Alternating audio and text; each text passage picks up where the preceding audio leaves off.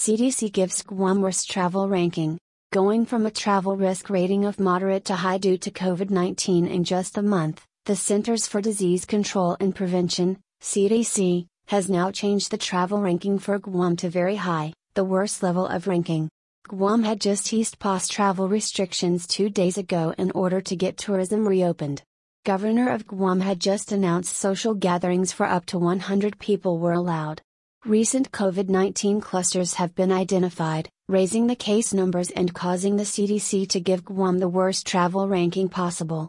Just 2 days ago on May 15, Guam had eased its post-travel restrictions to reopen tourism. A very high or level 4 rating from the CDC means travelers should avoid all travel to Guam.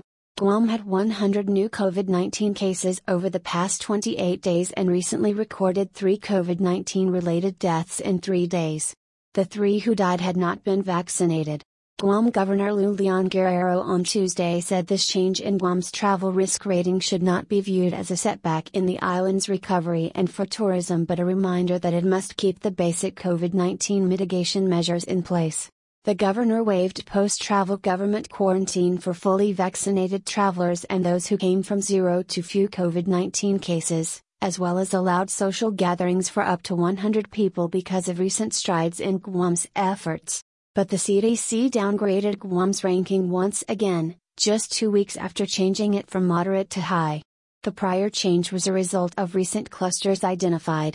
We know all too well how a single positive case can multiply into a cluster and the adverse effects on families, schools, and businesses. Please do your part to protect one another, and keep Guam safe, she said. Wearing your mask, washing your hands, and watching your distance remain our greatest safeguards for our community, the governor said. Reopening our island is dependent on our ability to hold ourselves accountable. If you're sick, stay home. The governor, a registered nurse, said if one has been exposed to a positive case, the person must self-quarantine and get tested. Guam Lieutenant Governor Josh Tenorio said, "The virus can be beaten, and we know how."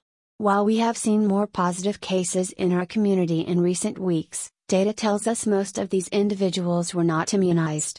With more of our population eligible for the vaccine, more people can receive the protection it provides. For those 12 years of age and over, please get the free COVID-19 vaccine and help our island in our effort to liberate Guam from this pandemic. The governor's goal is to achieve 80% herd immunity by July 21, when at least 109,081 of the vaccine-eligible individuals are fully vaccinated. As of Sunday, 72,815, around 53%, were reported fully vaccinated. #rebuilding travel